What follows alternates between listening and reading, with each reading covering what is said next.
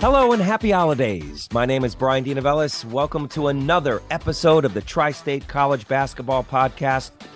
How was your Christmas, everyone? Hope it was merry and bright. Hope your Hanukkah was happy and joyous. Can't say the same thing for St. John's and Seton Hall, however. Lots and lots to unwrap there. Could there be a wider gap right now between UConn and Seton Hall and St. John's? Is there a wider distance between Storrs and Queens and Storrs and South Orange? Because that's how much of a disparity there is right now between these college basketball teams and these programs. UConn is ascending and rising in the college basketball world once again. Meanwhile, St. John's and Seton Hall are just trending to the bottom of the Big East Conference with Georgetown and DePaul.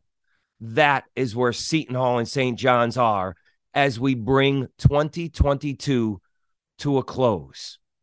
That's where we stand, December 29th. So before we get to the bottom, why not start at the top? Because UConn is right there, front and center, not only at the top of the Big East, but at the top of the college basketball world, along with Purdue and Houston and teams like that. We've said it all along since the preseason here on the Tri-State College Basketball Podcast. This team is big. They are talented. They are deep. They are athletic. They're smart. They're fast. They're fun. They're well-coached. They're confident. They are battle-tested. And boy, are they confident. Just ask Jordan Hawkins. He lit up Villanova for 22 points in that 74-66 win at the XL Center. Hawkins said afterward, and I'm quoting here, "I still feel like we have more to prove. I feel like we haven't played a complete 40-minute game yet. So we have a lot more to prove." And then, and here's the kicker, because this is what it's like to put on a UConn uniform in 2022. This is Jordan Hawkins, a sophomore. We're UConn. We always have a target on our back. It's the history we've had. We always knew we had a target on our back, and we enjoy it. This team says, bring it on. And they get that from their head coach. Dan Hurley has emotion. He has fire. He's a defensive-first guy. Listen to his quotes after the game against Villanova. They asked him if there's pressure that the team has started 14-0. And he said, pressure is being 6-8. There's no pressure on us.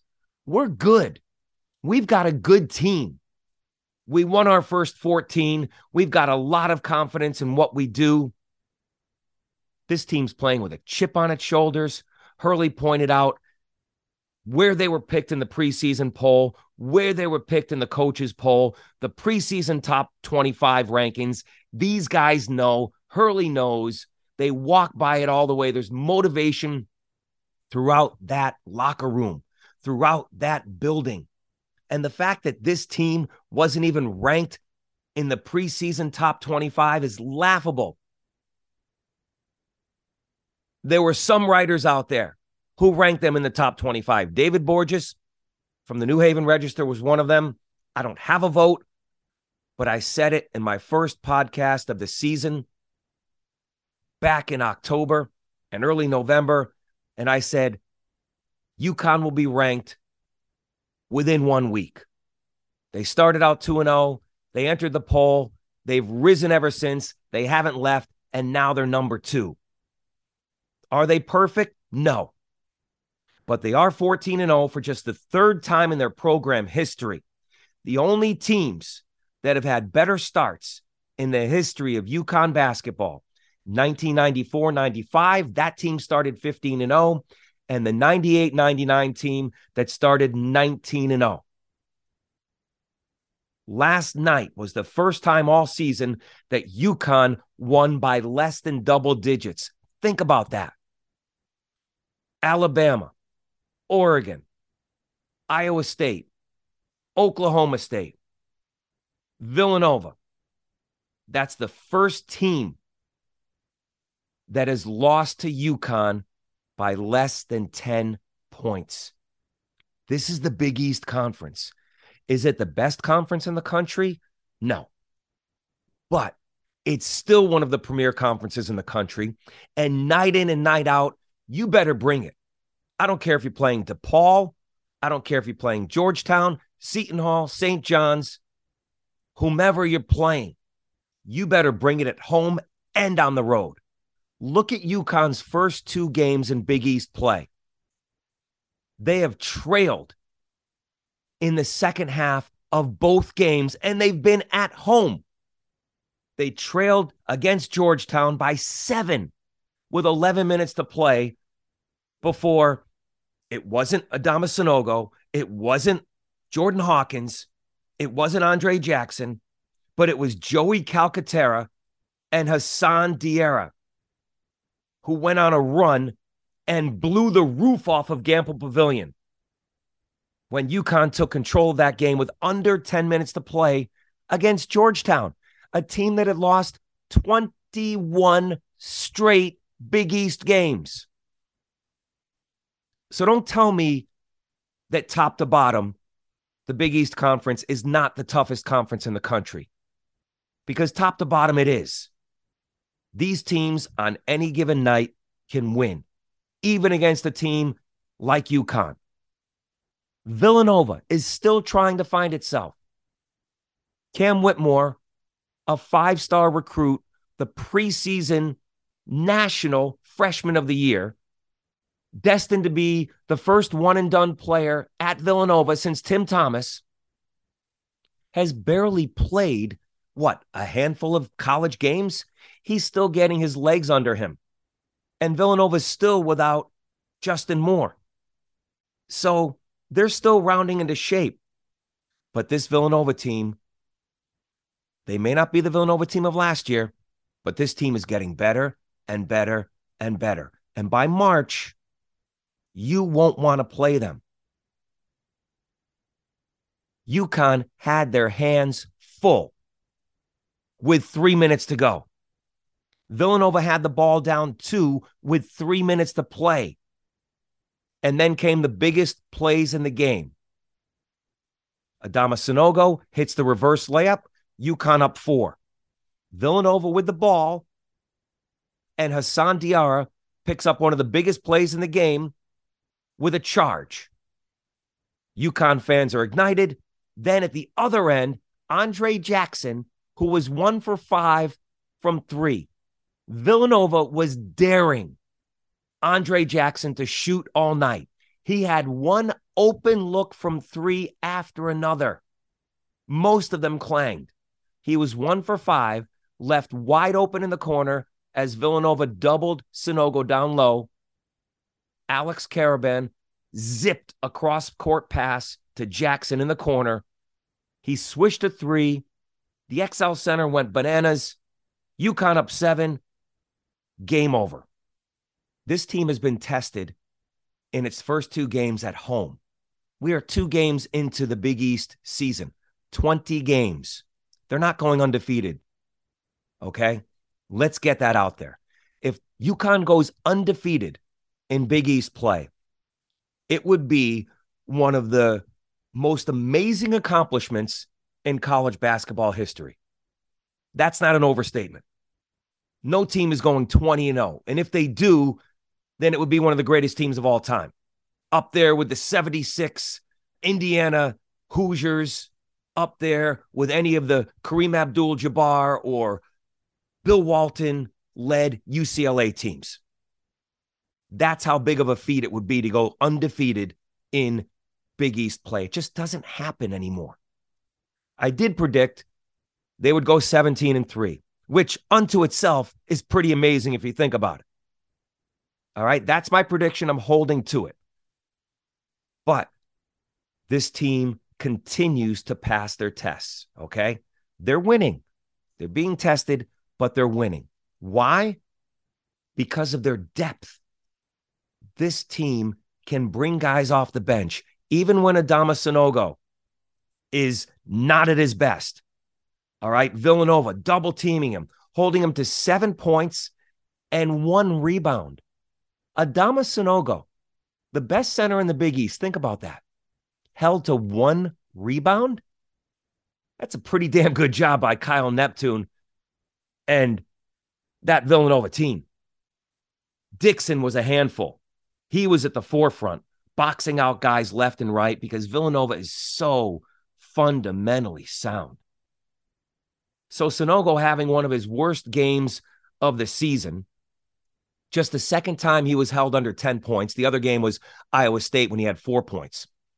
When he's not doing it, you have a supporting cast that picks it up. It can be Joey Calcaterra. It can be Hassan Diarra. It could be Alex Karaban. Any one of those players. Karaban was brilliant.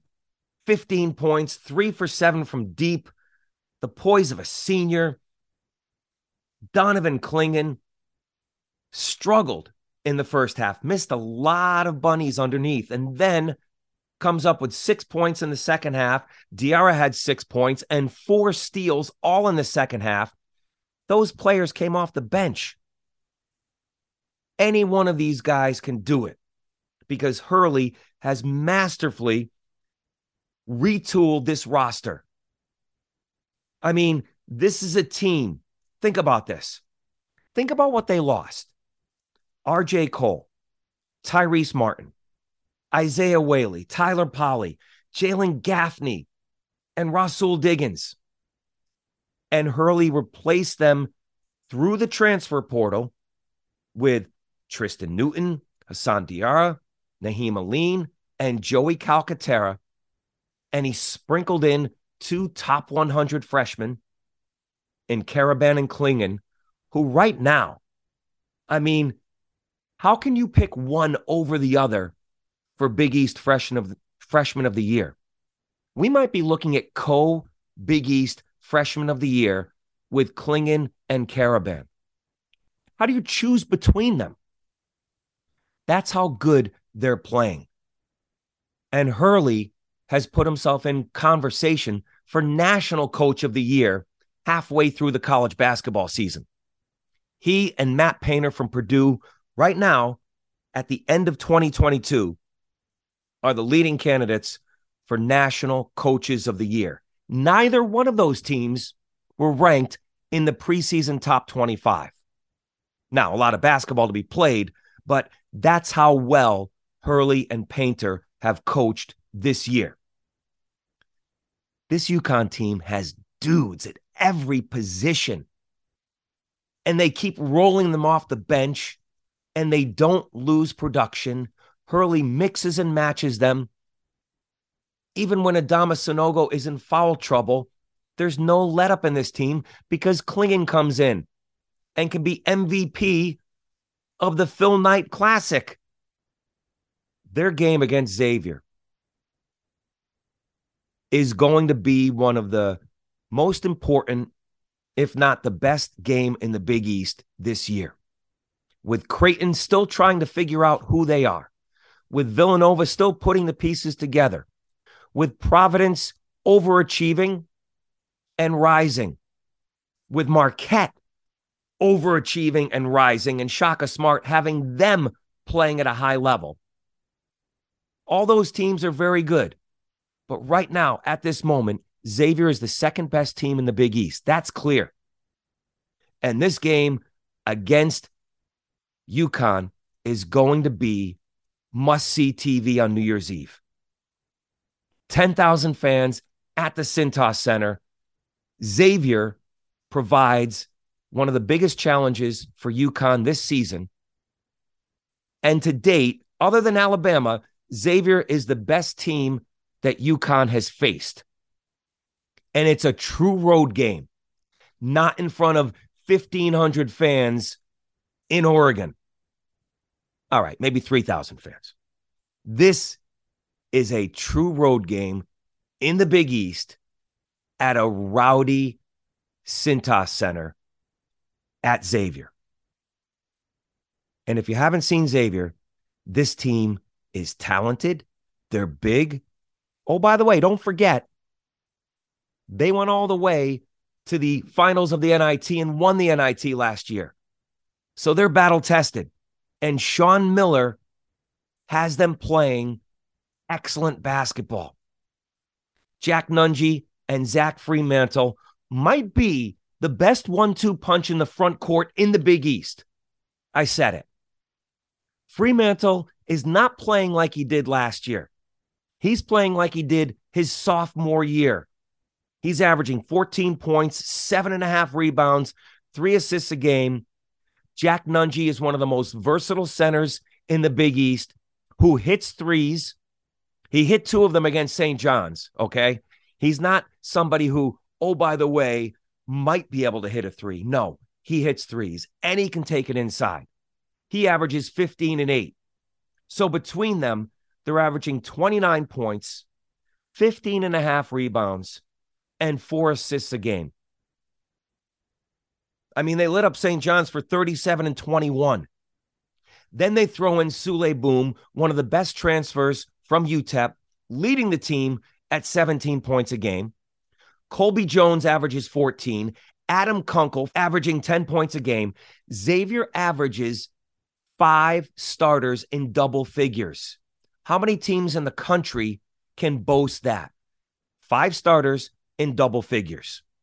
This team scores like very few teams in the country, Gonzaga-like. They lead the Big East in points per game at 82.9. They lead the Big East in 3-point field goal percentage, assists, and field goal percentage. And who do you think is right behind them? That's right. UConn, UConn. UConn is second in the Big East at 82.9 points per game. They're first in 3-point field goals made. They make over 9.5 threes a game. And defensively, UConn's even better because Xavier might lead the Big East in many offensive categories. UConn leads the Big East in many defensive categories, like points allowed. They only allow 58 points per game.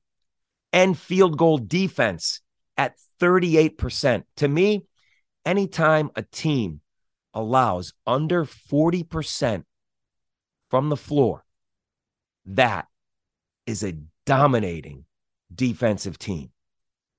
This is going to be a great test for both teams. UConn, if they win this game, will separate themselves even more from the pack. But if Xavier wins this game, they will inch a little closer, secure themselves as the clear number 2 team in the Big East, and show what they're made of. We already know that they've been battle tested because this is a team that has played a grueling non-conference schedule. And Xavier's a team that they have losses on their resume, like Gonzaga, a close game, like Indiana, a close game. So they're not going to fear anybody. And if anybody, any coach out there wants a challenge, it's Sean Miller. Now, listen, I'm not even going to get into what happened at Arizona. I mean, to me, Sean Miller came to Xavier with blood on his hands and the mess he left behind at Arizona and others to pay the price for him. But this guy can coach, and there is no denying that he and Dan Hurley are both excellent coaches, excellent at X's and O's, excellent at motivating their players and molding the talent they have on their roster. Did you watch the game with St. John's? I loved what Fox did. Miking up both coaches. Sean Miller saying things like, dribble with a purpose. The ball has to have energy. What is he saying? He's saying he doesn't want one-on-one ISO ball. He's saying if you're going to dribble, go somewhere, get to a point, shoot or pass, move the ball. The ball has to have energy. Do you think his practices are up-tempo? Because his huddles were up-tempo, and everything he said was calculated. It was teaching. It was coaching. Meanwhile, Anderson's saying things at halftime like, Sule Boom had played 20 minutes at a high pace. Guys, no way can he keep it up in the second half. Really? You'd think he would have been talking about defensive adjustments. You'd think he would have been talking about how to slow them down, maybe double teaming Nunji, maybe picking up more of a full court press. Instead, he was talking about Sule Boom and what he was doing playing for 20 minutes. No way can he keep it up. I checked the box score. He didn't play 20 minutes. He didn't play 30 minutes. He played all 40 minutes. He had 17 points, 6 rebounds, 6 assists, only 2 turnovers against St. John's pressure defense that thrives at turnovers. 6 assists, 2 turnovers, 2 steals, and managed to hit all 8 of his free throws. So you tell me if he couldn't keep up his pace in the second half. Where were the adjustments, Mike Anderson? Where was the urgency of your team? A team that still hasn't had a signature win. A team that is 0-3 now against quad 1 and quad 2 opponents. A team that has beaten up every cupcake on its schedule, and any team, any quality team that St. John's has faced this year, which aren't many. I mean, I can count them all on 3 fingers. If you want to throw Villanova in there as a quality team, Iowa State, and now Xavier. St. John's was behind in double digits to all 3 of those teams. Xavier went on a 16-0 run in the first half. They went up 27-12. The pace was frantic. It didn't favor St. John's. It favored Xavier. That game was played at a Golden State Warriors pace. In the first 5.5 minutes of that game, Xavier scored 27 points on St. John's home court. That crowd in Carnesecca Arena was shocked. They were quiet most of that game until there were maybe 5 or 6 minutes left in that game, 4 minutes left in that game. That's when you started to hear them. But it was too late. St. John's didn't start playing in that game until they were down 18 with 9.5 minutes to go. Yes, they cut it to 6. Yes, they had Xavier on its heels. Yes, the crowd was into it.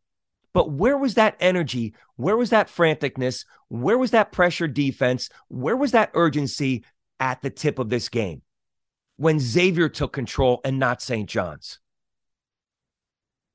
Xavier held off the Johnnies in this game. They had built a nearly insurmountable lead, and what turned out to be an insurmountable lead, and held on at the end because St. John's decided to play for about 7 minutes. That's as close as they got. 6 points.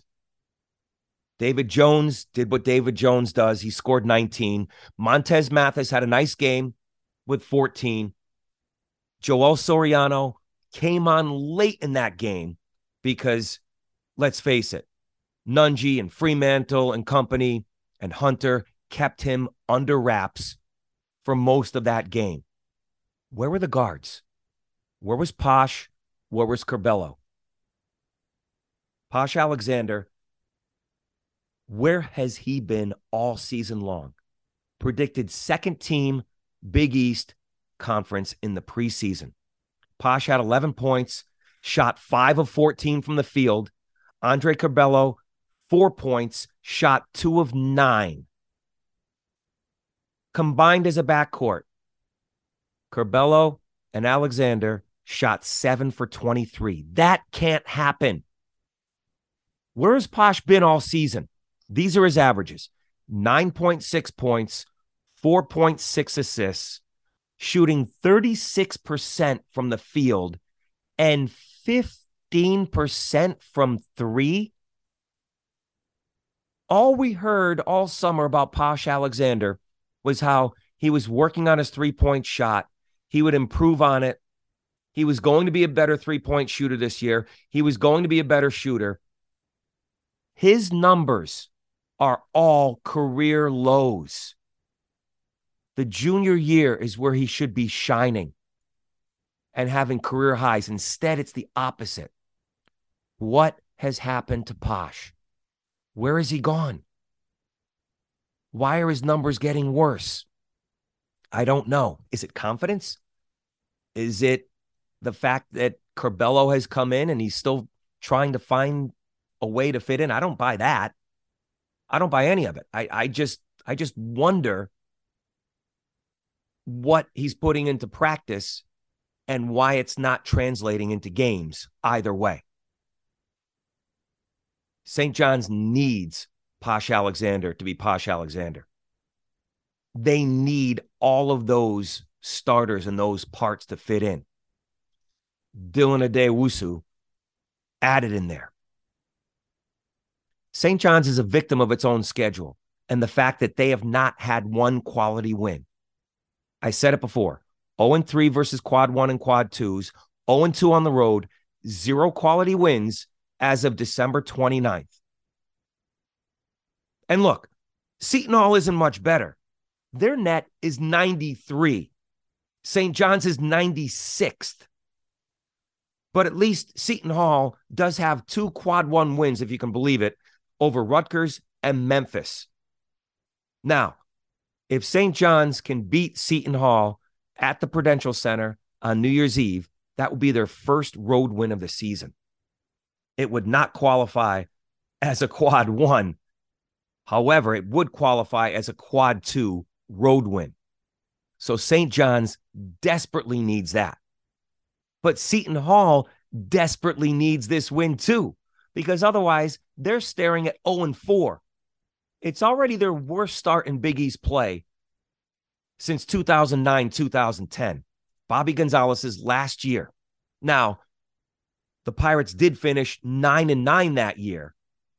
Okay, but that still wasn't good enough to get to the NCAA tournament.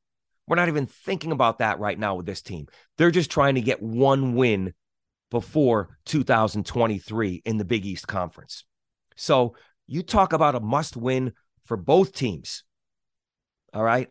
But just like St. John's came out ultra flat against Xavier, Seton Hall did the same thing against Marquette. Very similar. And you heard what I said about Sean Miller, how he credited his team. The reason why Xavier won that game against St. John's, Sean Miller said it, was how the team handled themselves and prepared during the Christmas break. Obviously, they had time off. What was Seton Hall doing during its time off at Christmas break? Because they came out as flat could be. Shaheen Holloway screaming at his team in the huddle during the first timeout.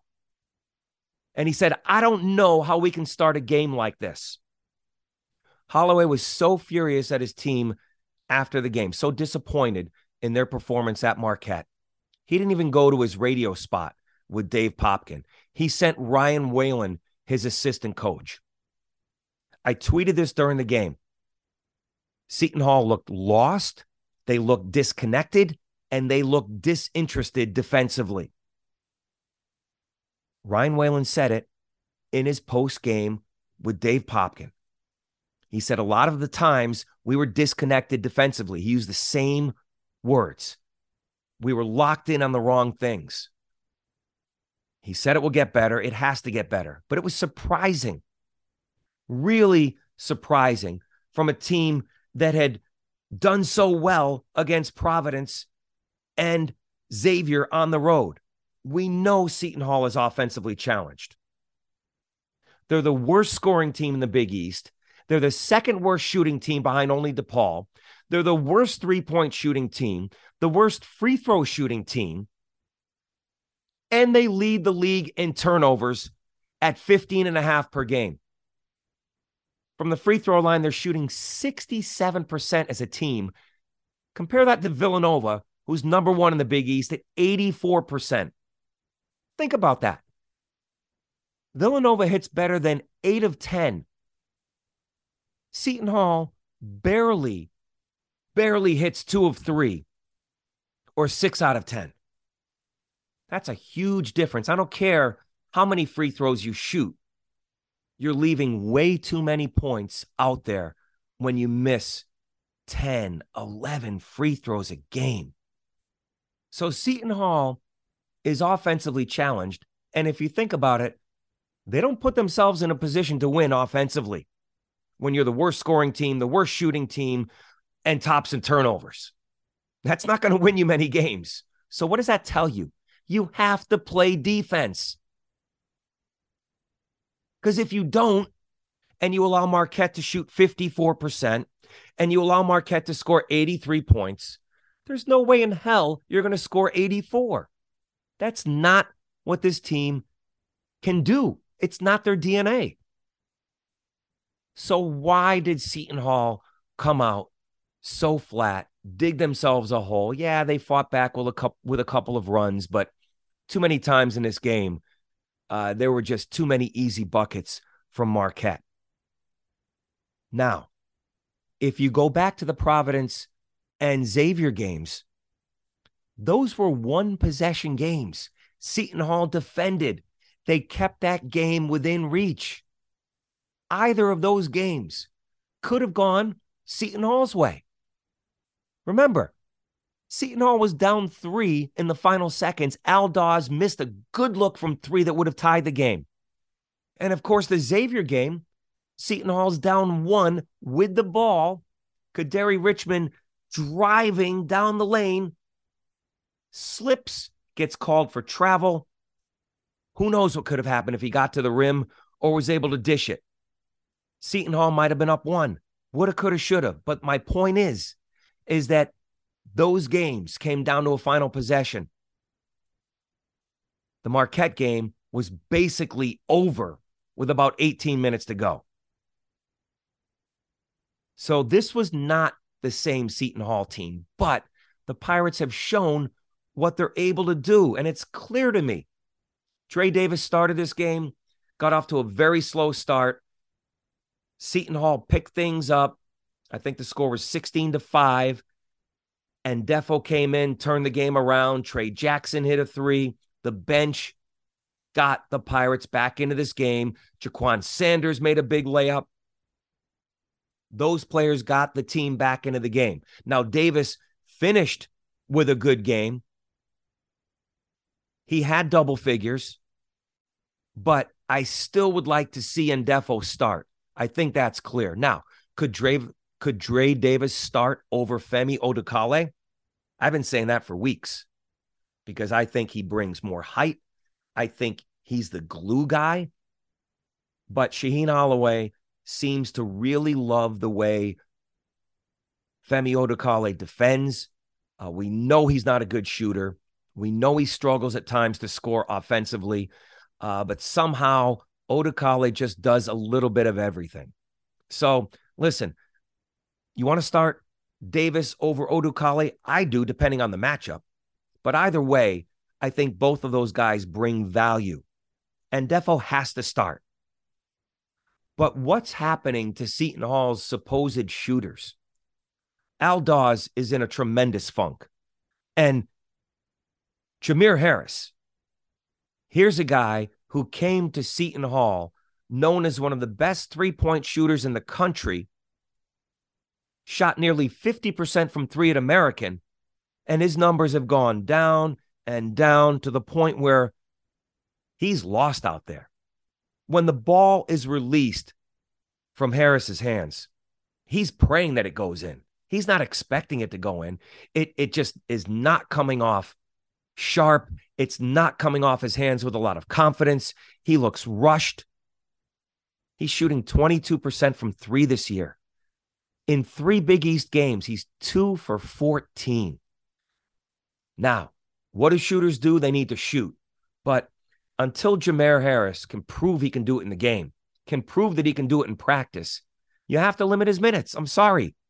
I don't think anyone, including Jameer Harris, has any confidence in him. And I hope that he gets it. I hope that he finds it. But until he does, he's hurting the Hall, not helping them. There are so many things Seton Hall needs to do. At the top of the list, Kadary Richmond must play. He needs to play 35 minutes a game. He needs to bring his motor like he did against Providence and Kansas, going downhill, getting to the rim, using his height. It begins with him and Ndefo. They need to take care of the ball. They need to get buckets in transition. They need to figure out the rotation. And they certainly need to get Alexis Yetna back in this rotation. He's still targeting January, but man, they could really use him against Creighton in January. So let's hope Alexis Yetna gets healthy very quickly. But this next game, St. John's, Seton Hall against New Year's Eve, look, it's not going to be for the faint of heart. It's not going to go on ESPN Classic as one of those games of the century.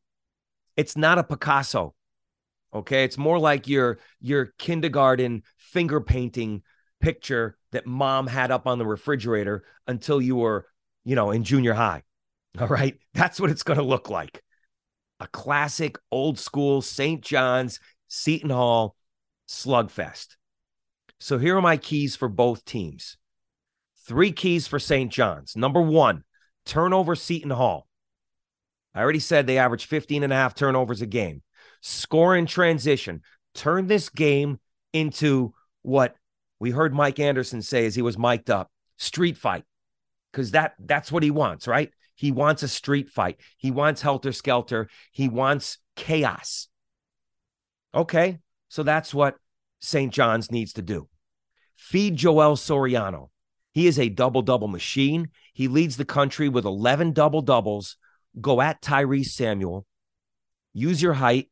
Go at Casey Ndefo because there's about a 6-inch disparity there. Joel Soriano must be dominant. Get Tyrese Samuel into foul trouble because we've seen him in games like Iowa, like Providence, get into foul trouble and sit on the bench for long periods of time. That's 2. Number 3 is rebound. St. John's is the top rebounding team in the Big East. They certainly did not show that against Xavier because Xavier manhandled them on the boards. Plus 12 in that game. So St. John's must rebound because second chance points could win this game. Now, my 3 keys for Seton Hall. First and foremost, dictate the pace, protect the ball. You can't let St. John's turn you over and get out on the break. Key number 2, get out to a fast start. There should be 10,000 fans. They're expecting the lower bowl to be at or near capacity. Get the crowd into the game. Get out to a fast start. We saw what happened against Providence. The crowd was into it. Seton Hall led by 9 at the half, and then the wheels fell off in the second half. But that first start gave them hope. Got the crowd into the game. And key number 3, get looks for their three-point shooters. I mean, sooner or later, these three-point shots have to fall, right? Dawes, Jackson, Jameer Harris, Kadary, whoever's shooting, get good looks, knock down your shots. Those are the keys. Look, you don't see many must-win games in December, but that's the position that both St. John's and Seton Hall have put themselves in. One of these teams is going to ring in the new year with happiness, and one is going to be left with a lot of sadness and a lot of questions for 2023. One game won't solve it all, but at least for one night, a victory could right the ship for one of these teams and head them trajecting in the right direction in 2023. It's been fun talking college basketball once again. My thanks to you for listening to the Tri-State College Basketball Podcast. Please share it with your friends, give us a review, spread the word, and please continue to support what I love and what you love is Tri-State College Basketball. Enjoy the games. We'll see you again in 2023. My name is Brian Dinavelis. So long.